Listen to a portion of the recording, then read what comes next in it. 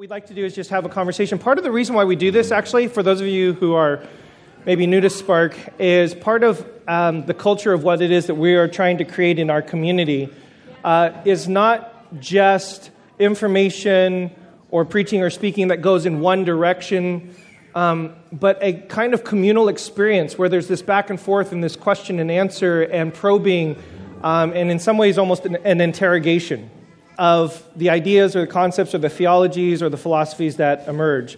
Because truth is far too important and understanding is far too important to just sit passively and absorb what somebody is saying. And that goes for Danielle or I or any of the pastors or preachers at Spark. We also want to cultivate a culture in which you're engaging and questioning and wrestling with. That's part of what it means to be Israel. So we hope that you feel fully comfortable to ask any questions. So here's what we've got, at least logistically. There are 2 microphones there. I would encourage you, as I ask my first question, to just kind of stage yourself so we can keep the flow of the conversation going. You're welcome to just come up to the microphone at any particular time or raise your hand at any particular time. We are recording this for the podcast, for the Sparks podcast. So for the distant Sparkers who are unable to make it here today, they could listen in on the conversation. So please use the microphones. I would ask kindly if you would do so. And then we'll just go for a few moments until we're out of questions, I guess. I don't know. So, and then we had a couple come in via text as well. Again, any avenue of questions that is comfortable for you. Sound good? Everybody good?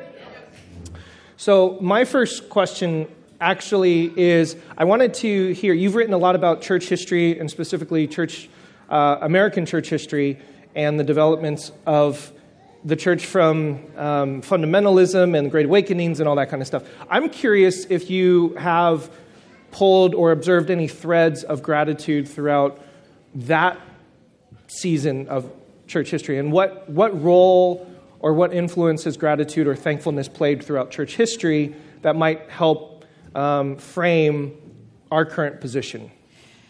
I think that's a really good question, and I think one of the things that was so surprising to me when I was working on the project was that in Latin and Greek, the word gratia in Latin and then charis in Greek, those are words that we translate as grace and thanksgiving into English. But we also translate them into grace, thanksgiving, gratitude, favor.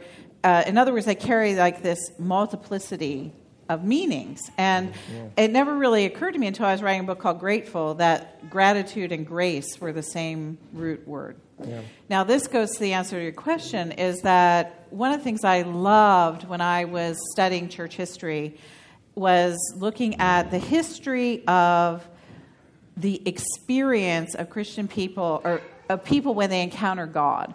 And so I was always interested in mystical movements and spiritual awakenings and those moments of surprise when all of a sudden a person saw everything in an entirely new way. And so the Protestant Reformation or the movement of St. Francis of Assisi or the Wesleyan movement in the 18th century.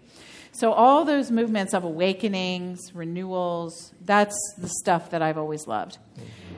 When I was working on Grateful and realized there was a connection between the word gratitude and grace, I immediately went back to church history and I realized that every single time in church history there's a spiritual awakening, what's at the center is a rediscovery of grace.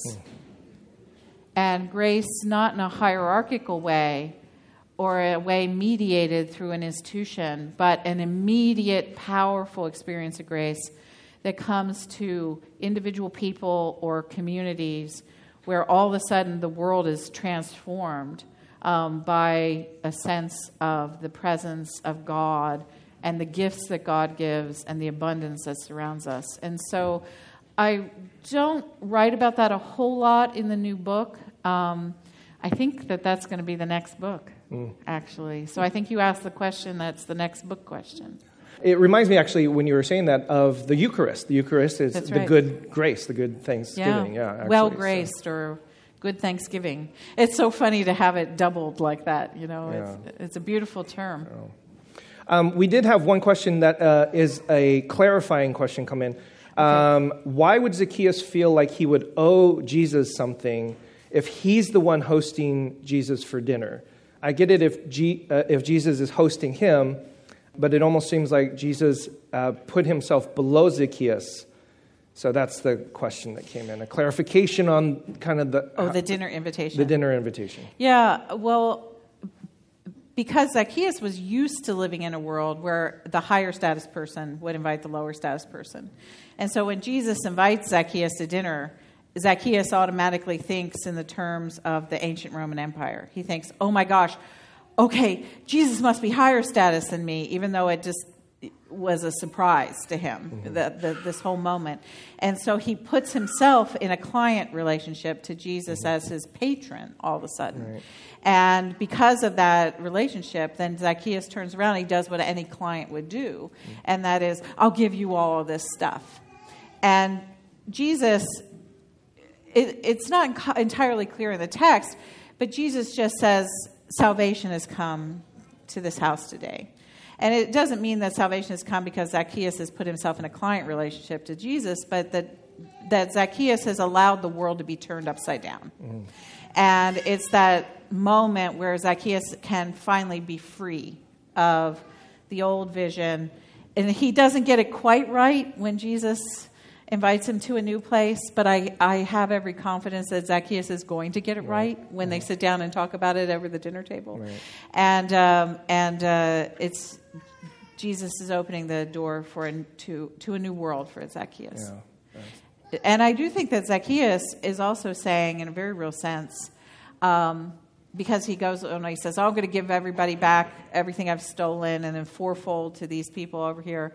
And in a sense, he's saying, I'm going to give up my job because there's nobody that could be a tax collector and who could do that because you just couldn't. You wouldn't be able to collect the taxes. He was bankrupting himself.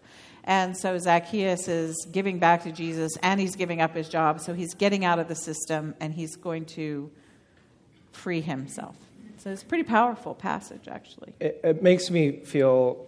my lamentation sometimes with a lot of these Bible passages, and for anybody who's been at Spark for any period of time, you know that this is a little bit of the heartbeat for us, is that we read some of these stories and we think nice, pithy, bumper sticker takeaways right. without seeing the radical sociopolitical subversion right. that these stories are.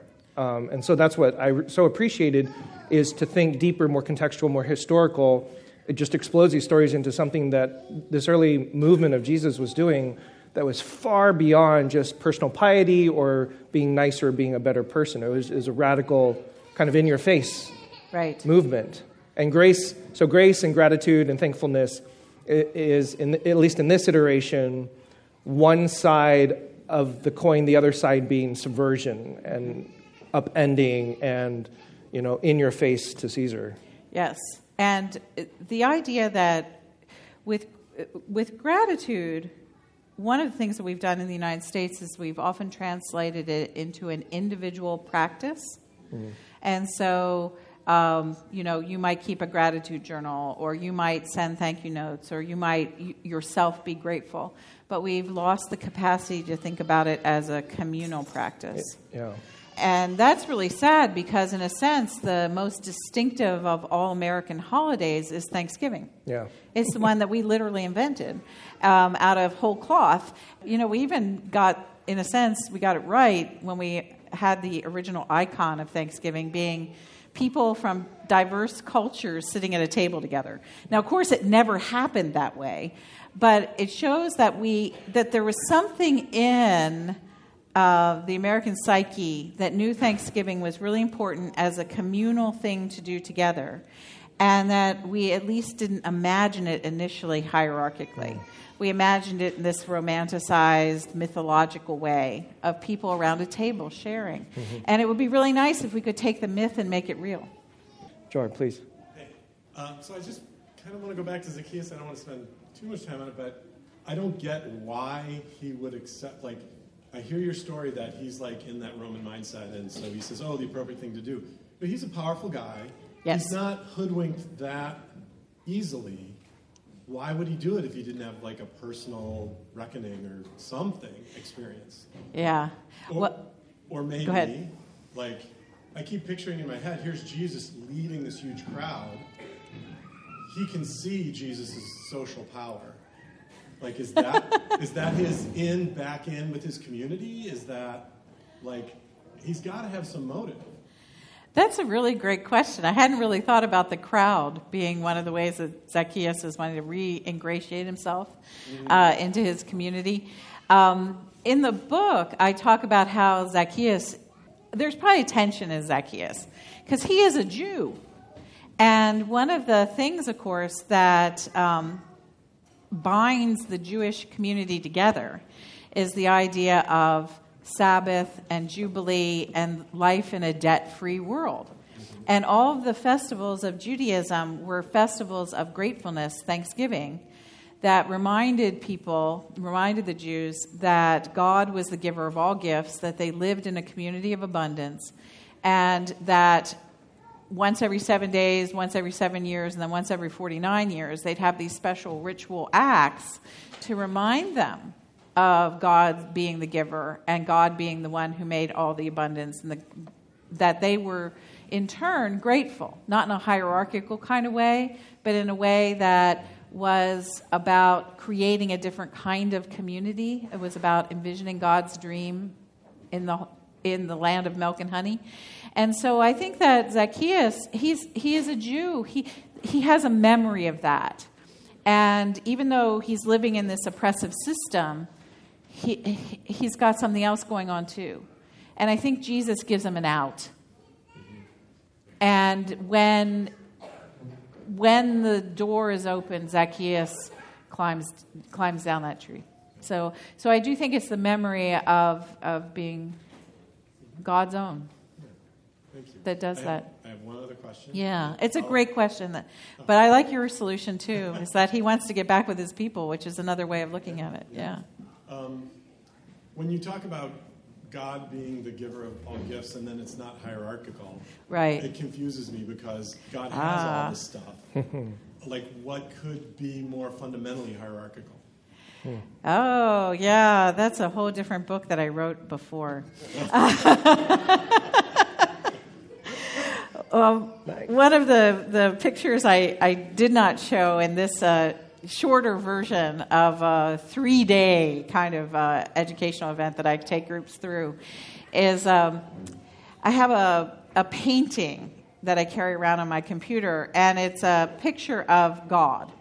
And it's from 1515, and God it's an Italian painting. God is white, God is male, God is sitting in clouds. God is marked as special because God has a halo on. And I call that the vision of God that haunts Western imagination.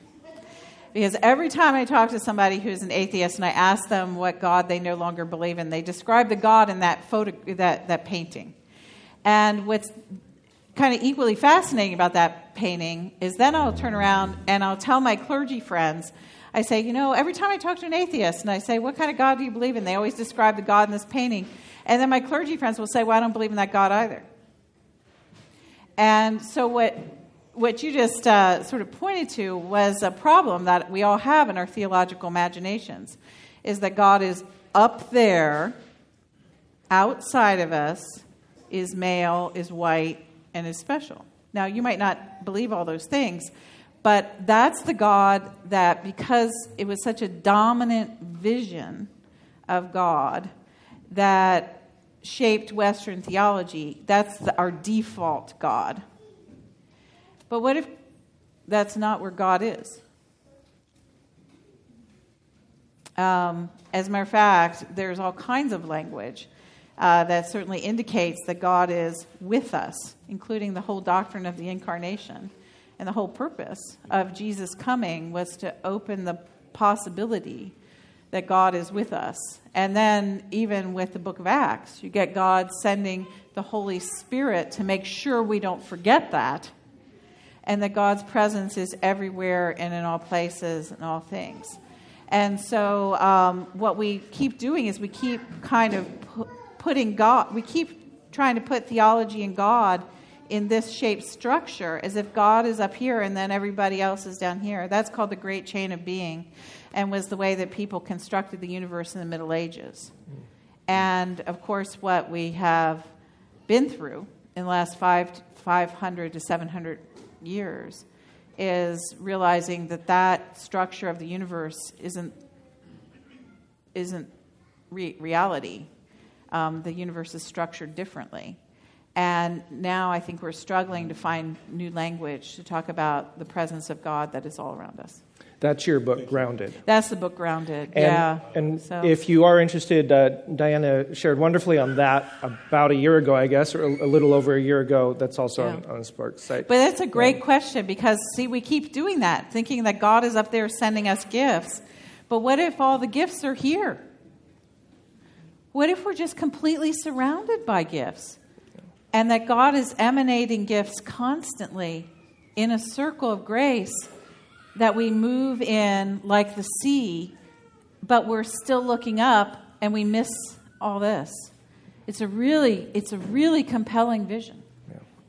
It reminds me of the garden, right? I mean, yes. that we're in the midst dwelling with God in the garden, and all that we need is present there. It's not up, right? We're not waiting for it to come. It's right there. And they, too, didn't always find what was right in front of them. Just a thought on the Zacchaeus system. Zacchaeus story. There's two systems going on, right? We have present there the Roman system, but we also have present the Jewish hierarchical system that's also sort of functioning within its Roman world, right? And where there are either rejections by the Jewish people. They're either rejecting the Roman system entirely and running out to the desert like the Essenes, or there's maybe some compromise and trying to find a way through it. So Zacchaeus isn't maybe only, whose name is Zacchaeus, which means innocent one in Hebrew. He's maybe not only also just operating, there's a complexity. There's lots of cultural systems going on. Mm-hmm. And when Jesus says salvation has come to your house, for this one too is a son of Abraham. And so even if Zacchaeus he's still a Jewish male, right, but has compromised or become complicit with the empire and is handling money with the image of Caesar on it, declaring that Caesar is God, then he is also being ostracized, not just because he's a tax collector, but also by his Jewish community. Right. And so Jesus steps into that and he says, you still belong here, right? Because the response is he's gone to be the guest of a sinner. Right. And so Zacchaeus is still on the outside. And then Jesus says, for the Son of Man has come to seek and save the lost, which is a direct quote from Ezekiel 34, which is a condemnation of the leaders of God's people who have muddied the waters and trampled the grass so people can't drink. So in all the complicitness, and I think there's the Roman system, and then there's still the subculture system of the Jewish people that are there that are still operating by their own laws of cleanliness and what's right, and all of the various votes on that. But the message of having everybody at the table, right, is still pervasive throughout all of the teachings of Jesus, particularly just a few chapters before in Luke 15 and the parable you showed of Luke 14, that all of this is about this radical welcome and getting everybody back to the table.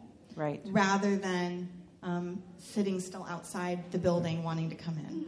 And that really fits with the question about the presence of God and where the gifts are. Exactly. And in a very real way, at the end of that parable, at the end of the Zacchaeus story, what Jesus is saying is that the gifts are here for everyone. Yes. And they're all around, and that no one is excluded from those gifts. Mm-hmm. And the gifts are free. And that we get to the idea of free grace. And there's no more radical idea at the heart of what becomes Christianity than the idea that grace is really free. And the gifts are available all the time to everyone without cost. Which is so beautiful also in that Zacchaeus story. Yeah. Because he says, okay, if I've cheated anyone, I'll pay back 4 times as much, which is a echo from 2 Samuel 12 with Daniel and Nathan. And Daniel says, like, this guy's terrible, and he should pay back 4 times, and that man is you, right? But so Zacchaeus takes that's still language within his Jewish community, and Jesus is like, I'm still coming to your house. The salvation is here. This payment system, exactly as you've talked about, like the debts and the debtors, it's really beautiful. So, just a note that there might be another cultural system involved too. There was a wonderful question during the break. The passage on debts from the Lord's Prayer, in Luke it's translated as sins or trespasses, and in Matthew it's translated as debts, and that's because there is a conflict in how we forget that Jesus spoke Aramaic. He didn't speak Greek. And so Jesus said this prayer in Aramaic, and then Luke and Matthew have to translate it into Greek. And Luke takes one word, sins or trespasses, and Matthew takes this other word and translates what Jesus says into debts. And there's every reason to believe that the Matthew translation is better. So if any of you were raised Presbyterian and prayed the Lord's Prayer with debts, congratulations, you got it right. But the translation of debts is just much closer to what the Aramaic seems to mean. So I was in Canada, and I was preaching at this church that was in a university town. And there were probably about 20 students who came from the university and heard this sermon, and it was on the Matthew passage of the Lord's Prayer using the word debt. And so I got to this point in the sermon, I got very excited, and I said, and Jesus' entire vision is of a debt-free world. And the students, I could see the look on the students' faces, and I thought, oh my gosh. And so afterwards, I'm standing at the door, and the very traditional church, people come by and greet the pastor, and there were a number of older people in front of the students wanted to talk to me, so I dispatched the older people really quickly, and the students came up to me and they said, "Jesus really said that?" And I said, yeah, I wasn't kidding you in the sermon. That's the vision of the Lord's Prayer, life in a world of no debts. And they said, that's what we want. And I said, yeah, I've heard that. And we had this great talk about their social vision of a debt-free world. And in the middle of the conversation, one of the students got so excited, and he said to me, "You mean Jesus is like Bernie Sanders?" And I said, well, yeah, actually, they were both Jews. And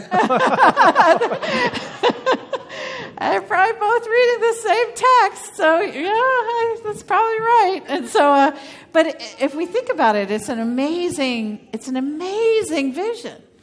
Well, and people always freak out. Americans always freak out. You mentioned the hierarchical system. Yeah. Debt was a form of slavery. Debt was a form of it. You are owned, or a portion of who you are is owned by somebody else. So right, and in the United States we get it all messed up because of capitalism, and somebody will always say to me, "Well, does that mean that my mortgage is sinful?" Right.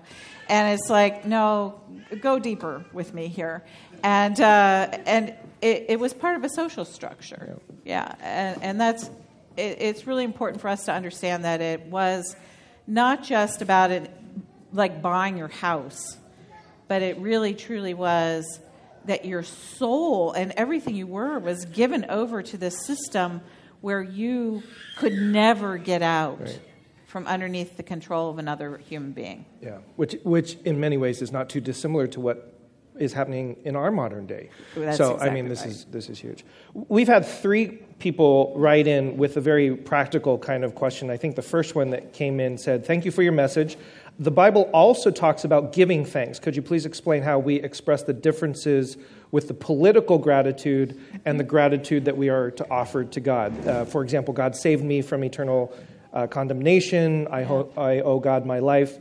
And then some other people mentioned about being sinners saved by grace, and it's a much more practical, everyday. One person mentioned at the micro level. If your message is about seeing it as a larger political structure, what do we do about this micro level, personal salvation gratitude? Well, thank you. That's a good question. One of the surprises, another surprise for me actually, was when I read all the books about gratitude in preparation for writing my own book. I kept thinking, what am I going to write? Because there are a lot of very good books about gratitude that are available. And some of them are more secular, and then a lot of them are written from very distinctly Christian perspectives. So there are good books. And I kept thinking to myself, what in the world do I have to add to this discussion? And the structure of the book that eventually came from my heart is that gratitude is more complex than what we know. And I gave you one piece of it. In a sense, I gave you sort of the bang-up end of the book piece.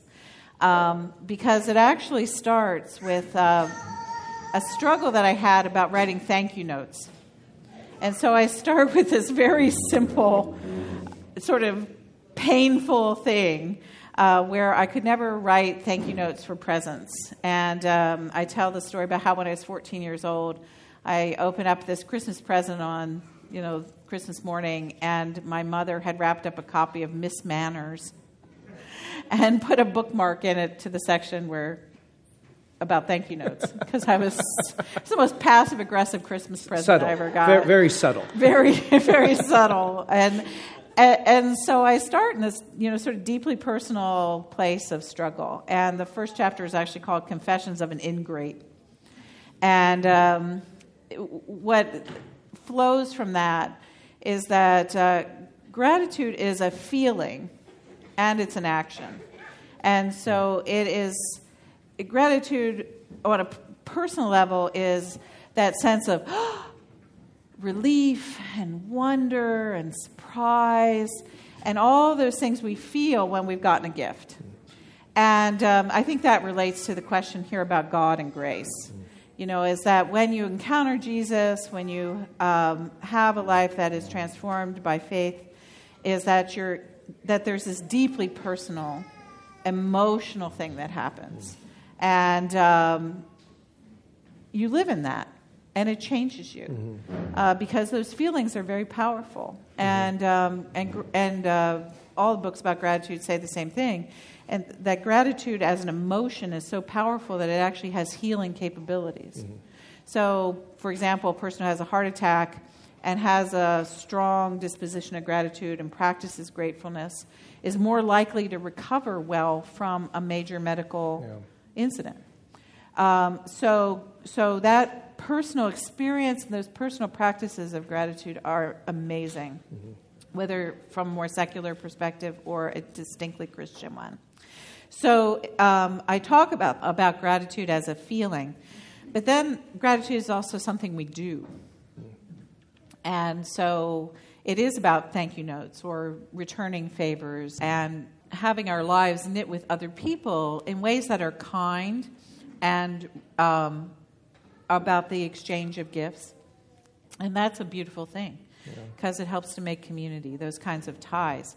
So that's the kind of the first structure through the book is feelings and action. But then there's a further structure where I talk about how gratitude is about us as individuals. So it takes place on a me level. So I might feel grateful, and I might learn to develop an ethical practice of saying thank you to my grandmother. But it also happens on a we level.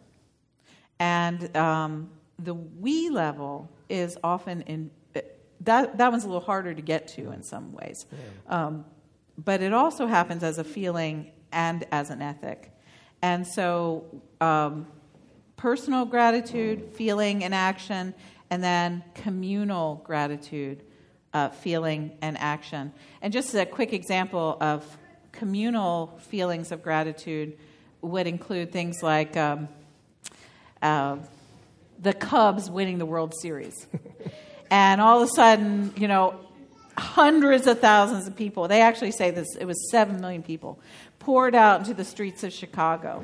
And that was about gratitude. It was like, oh my gosh, the curse is broken, the Cubs have won. Oh, this is nothing like this has ever happened before.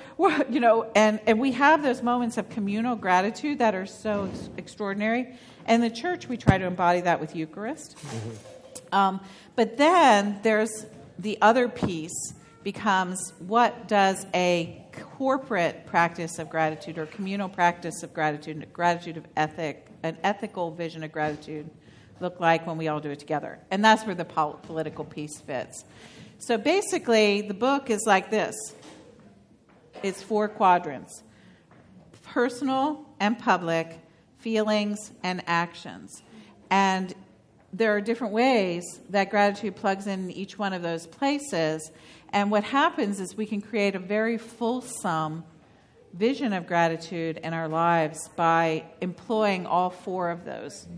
And so that's what the book winds up being. So I shared the sort of the punchiest piece with you, which is the last piece. But there's a lot there. And all that stuff can be very hard, too. We've had two questions come in that I think are very related, so I'll read both of them at the same time. There's actually more that are coming in. You are welcome to share from the microphone if you'd like. Just a reminder. They don't seem so introverted, but... Oh, we're a pretty introverted church, trust me. So I think these two are related if I'm reading them correctly, so please forgive me if I'm missing something. You mentioned that periods of spiritual awakening in the church are often marked by gratitude and feelings, yes, in feeling and practice. For those of us longing for a spiritual awakening in the church right now, do you see any evidence of this today? So that's question number one. And then the other question that I think is related is, can you share some recent examples of practicing gratitude in a way that carries such political weight, or can you share some dreams of what you think this could look like in our current context? So one of them is, do you see evidence of the church practicing gratitude towards a spiritual awakening? And the second question is, what would you dream about would look like in our current context, that particular exercise? Those are great. One, yes, I actually do see incidents of this occurring, that I think there is a spiritual awakening going on. It can sometimes be difficult to see this in the church because we have too often structured churches in hierarchical ways and made gratitude a quid pro quo, even within church. I don't know about you all, but I have heard people say things like, oh, God died for my sins, so I have to do X, Y, Z. We even turn salvation into a quid pro quo. Wow. Yeah. And the truth of it is that no, it's not. Is that God's love towards us is a free gift for which we did absolutely nothing. And we don't have to do anything in return. It's just that when that gift comes and we sense that gift, our response is, oh, and our lives are turned inside out because our hearts are rearranged. And so what has happened in all different forms of the church is that we have turned grace into quid pro quo. And that is why sometimes it's hard to see, because even the churches aren't proclaiming it very well. However, there are places where I think this is happening. And part of it is people's discontent with the church. Is that I actually look at how angry some people are at the church as a gift. Because people are saying there's something wrong with the messages that are being preached. And I just can't go along with that, and I've got to find a different place to live my life. And so the discontent and the searching and the reaching for different forms of community, I really see as part of the awakening. And there are all sorts of extraordinary things going on around people talking about and forming new communities of compassion. Santa Barbara, California, great example. Those poor people down there, they had a miserable, horrible December and January. And after the fires, I lived there for several years, so I pay attention to what goes on in Santa Barbara, and I still have lots of friends there. And the town council, or the city council, and religious leaders got together after the fire. And the fires happened right before Christmas. And they decided that they were going to use the 12 days of Christmas as 12 days of gratitude in the city of Santa Barbara. And so they began unrolling these 12 days of gratitude, where they literally thanked all these different people in town. They were emphasizing local community. There were celebrations and services of thanksgiving and gratitude all over the town. And so they were like 8 days into the 12 days of gratitude, and then the mudslides happened. And what was so tremendous about that, from everyone that I've heard of from Santa Barbara, it was one, they were, in a sense, they were already bound together in this practice of gratitude. And then the second disaster hit, and they felt closer than they had before. And so they had more capacity to deal with a second disaster. And I look at something like that, and I actually think about that as an awakening. It's not really a church awakening, but it's certainly a spiritual awakening, where a city realized that it truly was a community, that it was bound together by gifts and thanks, and that even 2 disasters could not take away the heart of a community. And so you look at something like that, and that really says that there is, I think, a powerful spirit at work in the United States right now. And it's so hard to, it's easy to ignore it because there's so much noise of the other. But I think we have to keep looking for things like that. So I think I'd like to push on that a little bit, because I can hear some of my wonderful friends here feel as if the disruption that's happening within the church, specifically within a particular brand of evangelicalism, is not an awakening. It's the exact opposite.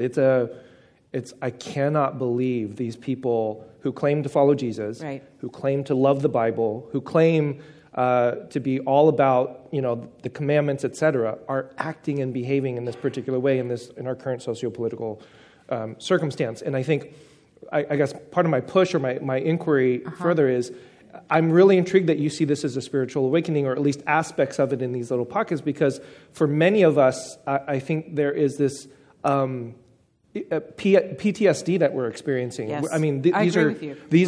this is a group of people that I've associated with. These are a group of people that are my home. Like I grew up from as a part of that kind of faith expression, and yet this is how they are acting and how they're behaving, and I just don't want to have anything to do with that anymore. And how could that be an awakening? So I'd be kind of curious your response to, because I can hear those voices in the conversations that we've had here about that. Several years ago, in a very sort of odd thing, a beautiful and odd thing happened to me, and that it was I got invited to lunch by Rowan Williams, who was then the Archbishop of Canterbury, and I'm an Episcopalian, and so this is a big deal. You get invited to lunch by the Archbishop of Canterbury, and so I literally went to Lambeth Palace and sat in the office of the Archbishop of Canterbury, and we talked about spiritual awakening. And so I said to him, Archbishop, people are always asking me where I see spiritual awakening, and the truth of it is, and you can say these things sometimes when you're sitting somewhere with a person like this. I said, the truth of it is I don't see it very often in the church. I see it in other places. And so here's this wise, amazing person who's in charge of the worldwide Anglican Communion, 23 million Christians. And he said, why would you look for it in the church? Yeah.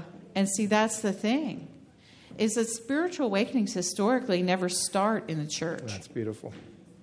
And when he said that to me, I literally almost fell through my chair because, my PhD is in church history, and I should have known better. And so is his, actually. And so he was collegially reminding me of something I should know. But he said, he said, awakenings always start on the fringes. Mm-hmm. So if you see churches acting stupid and doing the exact wrong thing and going in the completely opposite direction that they should be, it's probably a sign that there is an awakening on the fringes. Wow.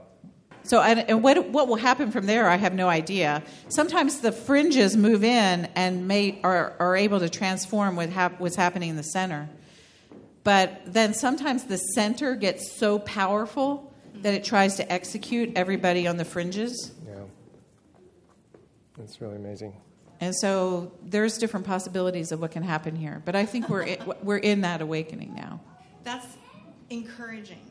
We, few months ago, preached a message called On the Edge of the Inside. And that as a church, that's part of our continued hope, is that we'll be able to be on the edge of the inside. So just sort of on the fringe. And it was because of something that lady said to me. I said, well, Spark is sort of fringy, where I keep grabbing these things. And we started talking about that's where people grab hold of Jesus, right? That's is right. on the fringe, on the edge. And so we started feeling this great hope. But I think that this is where we need your work, and we're so deeply grateful. The hard part is because we keep also getting pushed off the island. Right. Right? There's a whole bunch of people from within that'll say, no, you're not fringy. You're actually not with us anymore. Yeah. And that can be such a wrestling. And I've been wrestling a lot with that. And my friend, who's the Rabbi Emeritus here, in the Reform movement in Judaism, they've lived through a lot of Reformation themselves, more recently here in the United States. And so we were talking, he said, Danielle, why are you upset that people don't like you? It's like, well, just kind of upsetting sometimes. And he said, ISIS doesn't like you either. And I was like, oh, you're right. Like, ISIS doesn't like me either, right? I mean, at some point, he wasn't trying to make a comparison, but he's had more experience living because he's Reform, living where he has gotten pushed out. Right.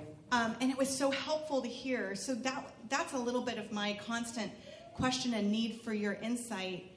You've been doing this for a long time in terms of also getting pushed out. I've watched other people vote you off the island, right? I have been voted off of so many islands. Right. I'm surprised I'm not drowned. Right.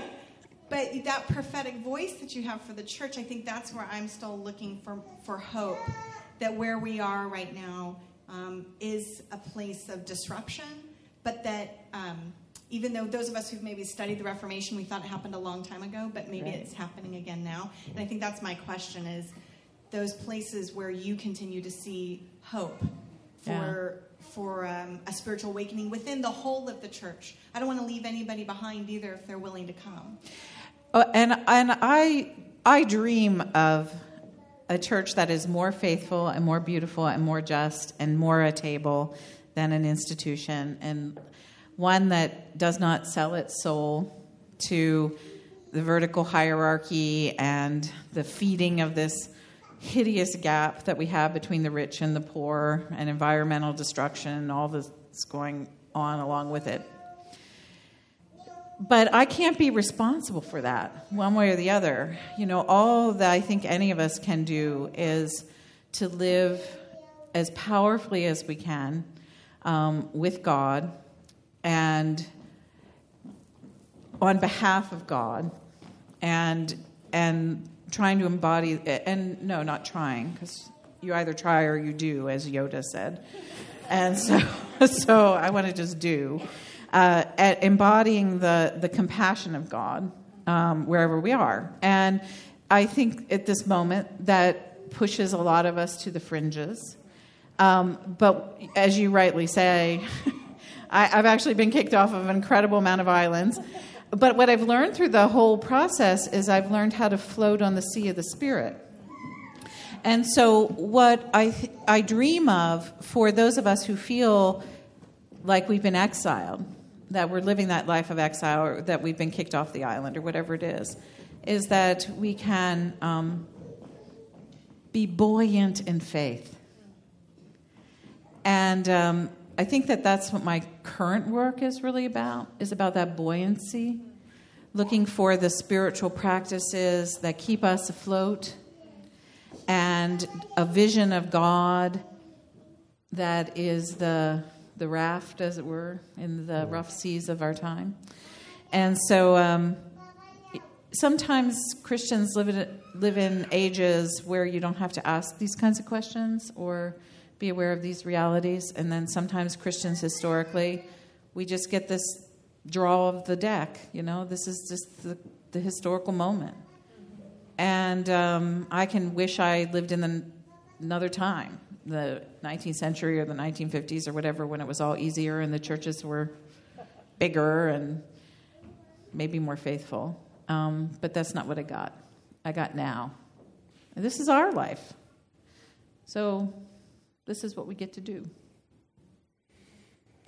I don't think you realize what a gift what you just said, all of that is to us. I mean, for our friends, this community, people that I know that are listening to this that are distant sparkers, feeling very much in that space of uncertainty and confusion, anger, frustration on the edges, on the fringes, and just you articulating that there is that actually is where the hope is. And your report of Rowan Williams' comment about why are you looking at the church for spiritual awakening. That's really beautiful and brilliant. So thank you for that. That's a tremendous gift. Any other questions? And then we'll bring it to a close.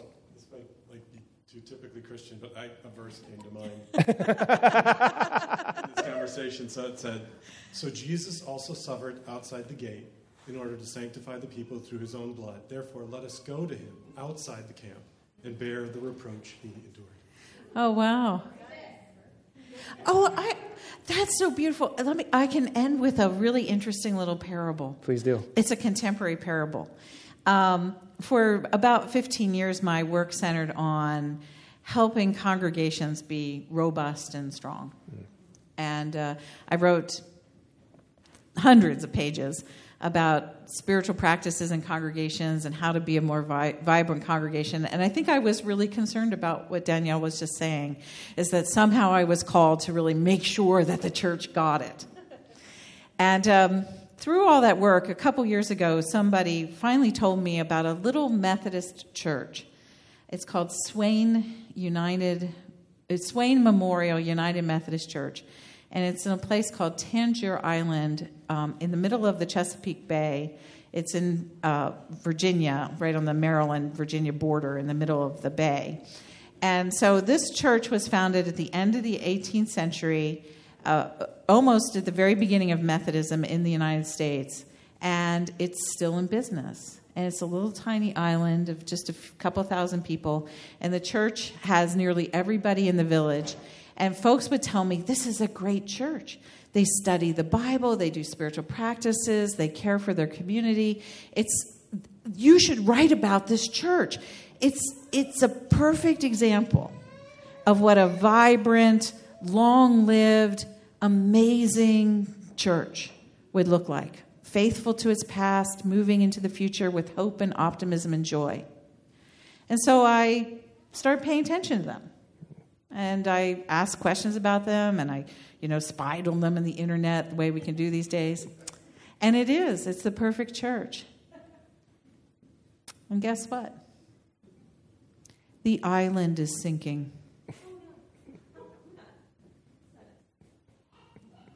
And that's where we live right now.